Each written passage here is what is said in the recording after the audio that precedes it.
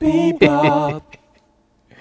Artist Bebop, episode 32, the weekly ramble, where I set a timer for 22 minutes and talk out that art. Let's go. In the interest of full disclosure, I've recorded this once, but I've been having trouble with my microphones. I might have to start a GoFundMe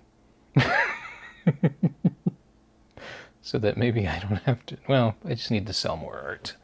Let's get that marketing going. But yeah, a disclaimer there. I did previously talk about the age of authenticity. So this is my authentic self having audio issues. So we'll run this, and if I have to run another 22-minute ramble again, we'll do it until we get it right.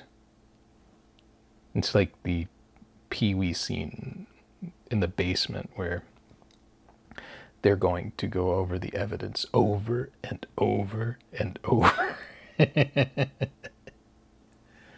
Yes. Rest in peace, Paul Rubens.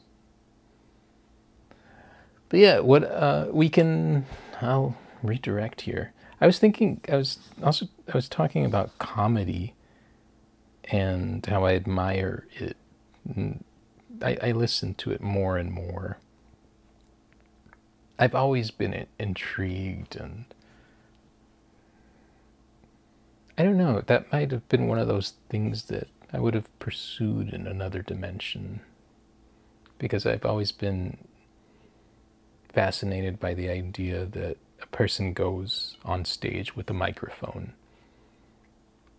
speaks for an hour, and needs to be funny.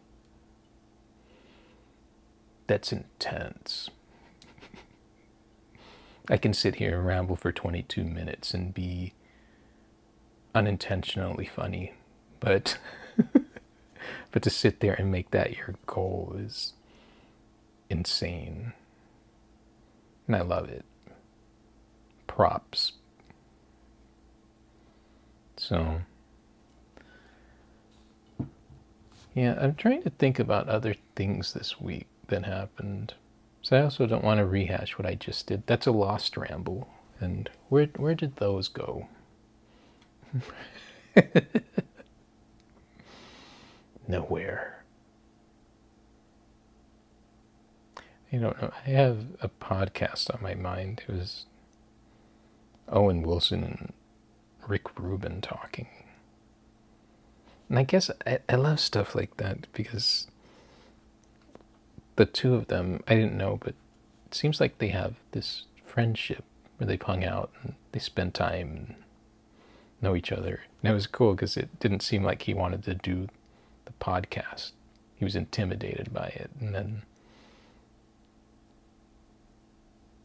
I don't know, I liked it. I liked that dynamic.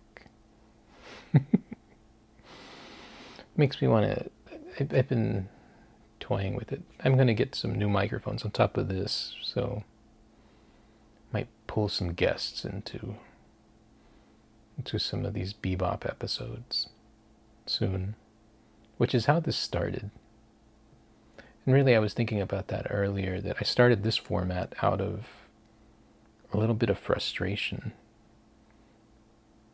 because I liked doing the podcast, but the guest thing was hard because generally I have to do stuff. Like, it's 2:10 a.m. right now, so to demand that of my guest is just tough. It worked during the pandemic, but here we are in a non-pandemic world. So this was an invention of necessity, I think. I said I have a lot to say. I have a lot on my mind. It may or may not be interesting. I may get tired of this quickly, which I have not. I look forward to this time. It's It's calming. It's no different than the writing or even the studio time. This is just working multiple parts of the brain, which I really enjoy. I keep thinking about why I didn't do it sooner, but some of us are just slow.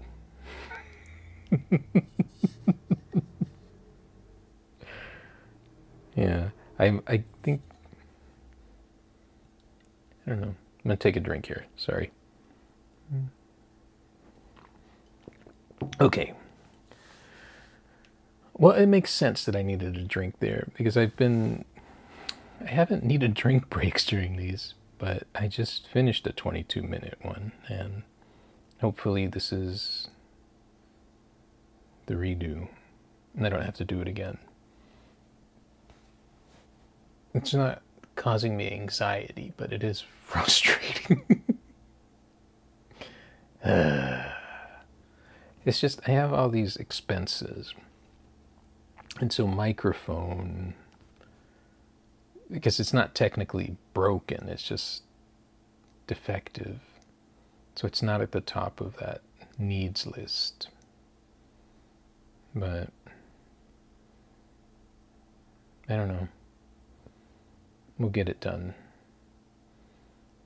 Well, then I'll have a funeral for this microphone, which has served me well. I used to be like that about my camera equipment. I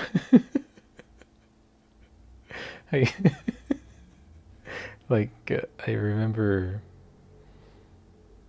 which is funny because I don't have that with brushes. I guess all my painting equipment, I use the cheapest materials I can find. I highly believe in that. I don't, and it was a friend of mine that really taught me that because I loved his work. And when I went to his studio, his mom had dropped off like this multi-pack that you see at Walmart. And we got into a discussion about it, and he always thought it was ridiculous when people would talk about their $70 brush. And I saw his point that nice stuff is nice. Like, nicer. My family's always asking me what I want as a gift. And of course, I always say paint. They're like, no, that's work. And so I think it was this past Christmas, my brother asked me, and I said, look, yes, it is work, but me going to the store, I buy myself the cheapest stuff because I have other responsibilities. That would be a luxury for me. And so I said, if you want to get me something, go to the expensive part of the paint section and bring me something from there. It may just be one tube. But that will be highly regarded in my studio and put in a special place, and anytime I paint with it, I will think of you. And that's very true. So if you have a creative like that, think about that when you brush off their desire for being gifted the thing they work on, because it's more complicated than that. Yeah. But I did always love that. I remember reading about Kurt Cobain. So he needed left-hand guitars, and they would smash their guitars all the time. So when somebody would gift him a new guitar, he would play it for hours. It was a new toy. And that's what that whole give me some expensive paint is like. I rush right in and think about how I'm going to use that. Whereas with other paint, I don't worry about it as much. So, food for thought. Yeah. What else? I always come on here and try to think about the week and draw a blank. I did think about how fast these weeks go. The passage of time, so strange. That's one thing. I've been asking ChatGPT things. I wanted to ask it about time travel. Very, very interesting conversations with this new technology. I like it. It's like being a kid. Even with my kids, I think it's cool that they can ask something, and so I'll ask the phone, and we'll we'll get an answer. I wish my parents could have done that. That would have been awesome. And so I found my daughter asking Siri questions, and it was cool. It's like, wow, it's so cool they have that. It's so different. I guess I try to appreciate all that, because I realize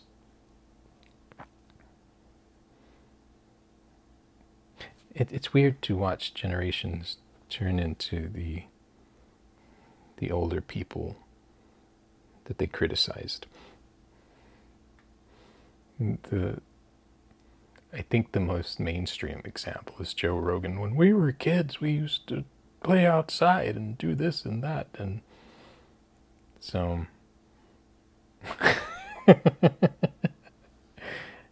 I don't partake, because you know what? Things are just different. Things change. And of course it's going to be different. And for the most part, I think it's a good difference. It may not be crystal clear as we process, or as I process it, but I look for the good in it. That's the optimist in me. It hasn't been broken yet. Attempts have been made on my optimism, but it's still here, thankfully. I'm so glad. So there you go. That tangent spun me and spun me. Man. But yeah, I try to think of my week. What else? I mean, the studio's I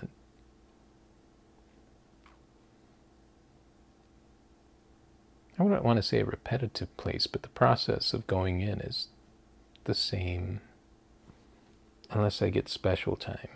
I didn't get time to work on big stuff lately. Or it didn't stop me.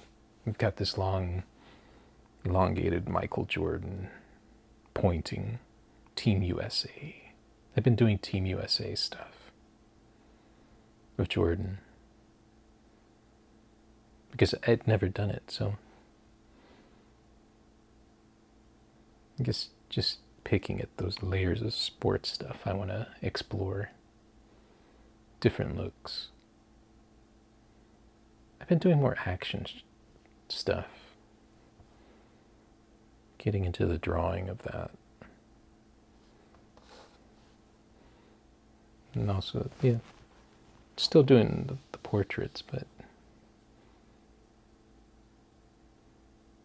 I think that really I started doing these magazine covers from wrestling, and those were action.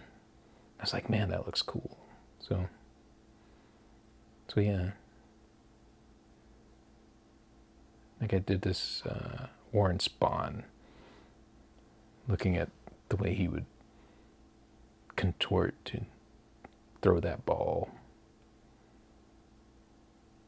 It's cool. Rodman rebounding. Yeah. Well, there's a power to that. Just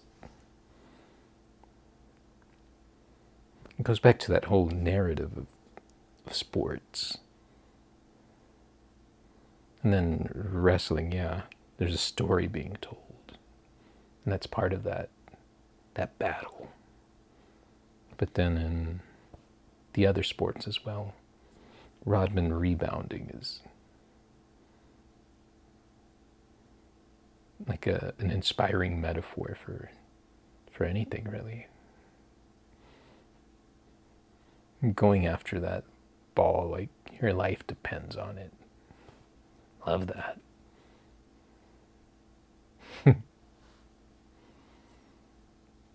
So, yeah.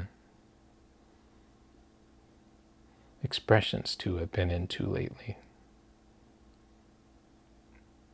I guess it's been an emotional time for some reason. Thinking of these big dramatic things. I think part of it's this doing these rambles and then the writing. A lot of things are bubbling up. I'm discovering a lot more with more depth, which is awesome. We'll see what keeps coming up. Yeah. Well, this has been interesting doing a double header. I've got to set up a system because I freak out about the clock a little bit. Oops. I don't think that was 22 minutes. We're going to keep going. False alarm. False. I don't know. I guess it's been that kind of week where things didn't go as planned. Yeah. Well, things in my kids' schedule will get shifted around. And it's weird how much that can throw things off. I didn't realize how sensitive I can be to time changes until I had kids.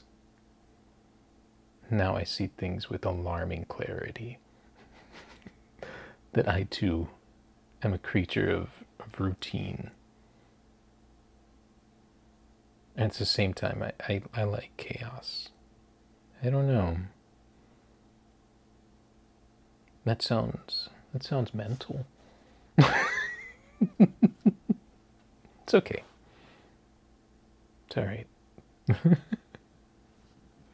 Well, there's a comedian, Mary Santora.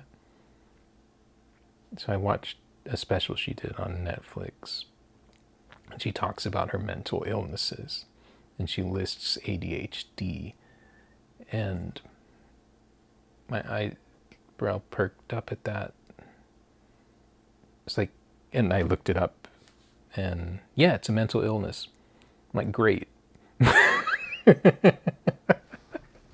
You know, if I talk about my diagnosis, and it's weird because I was hesitant to talk about it or write about it. So I first wrote about it, I think, because it's that whole vulnerability thing, and I think mainly I put it out there. Sometimes you put things out there to see if somebody, you know, you say Marco, they say Polo, and sure enough, I've gotten a lot of nice notes and even comments.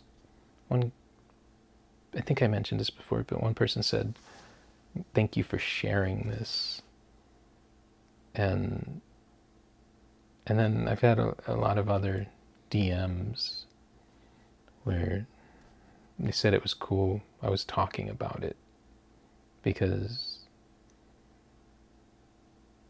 I guess it's weird. Even I never sought diagnosis, and part of it was people talking crap about ADHD. Like, that it's ridiculous and this and that, and I drank the Kool-Aid, I think. And when I finally did seek a doctor's opinion and tried medication, I was amazed. And because it's bigger than that. To me, it's not like, oh, I have this medicine.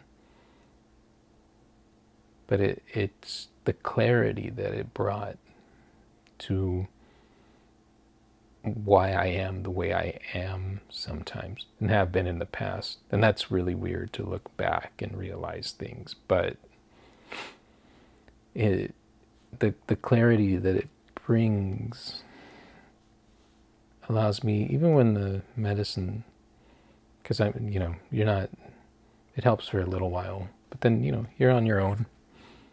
But even when it's not there, when I don't have the help of it, I have a clarity to what I'm doing that's deeper than what I had prior to that. And I wish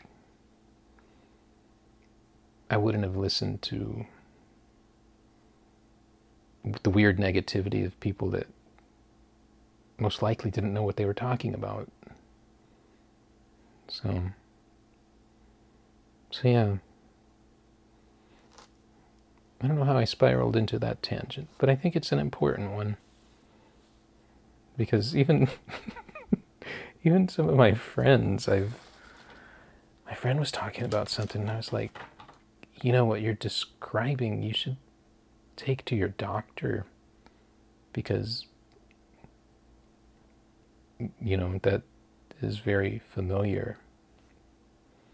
But even in him, I could feel like this trepidation. That's the real timer. But we'll outro a little bit. But I could feel that trepidation, and I think it stems from the same thing, where people are very opinionated sometimes, that are around you, that you trust, and they don't mean harm, but this is all your thing, so you would know best. And that's what I finally came to grips with. And it was a friend of mine who encouraged me. But I'm glad I did. And I'm glad that I share. And if it connects with you, I'm glad. So I'm just glad. This is the glad episode. All right, that's about it. Hopefully this recorded well. And I will see you next time. Welcome to my world, El Santo's world. Bebop.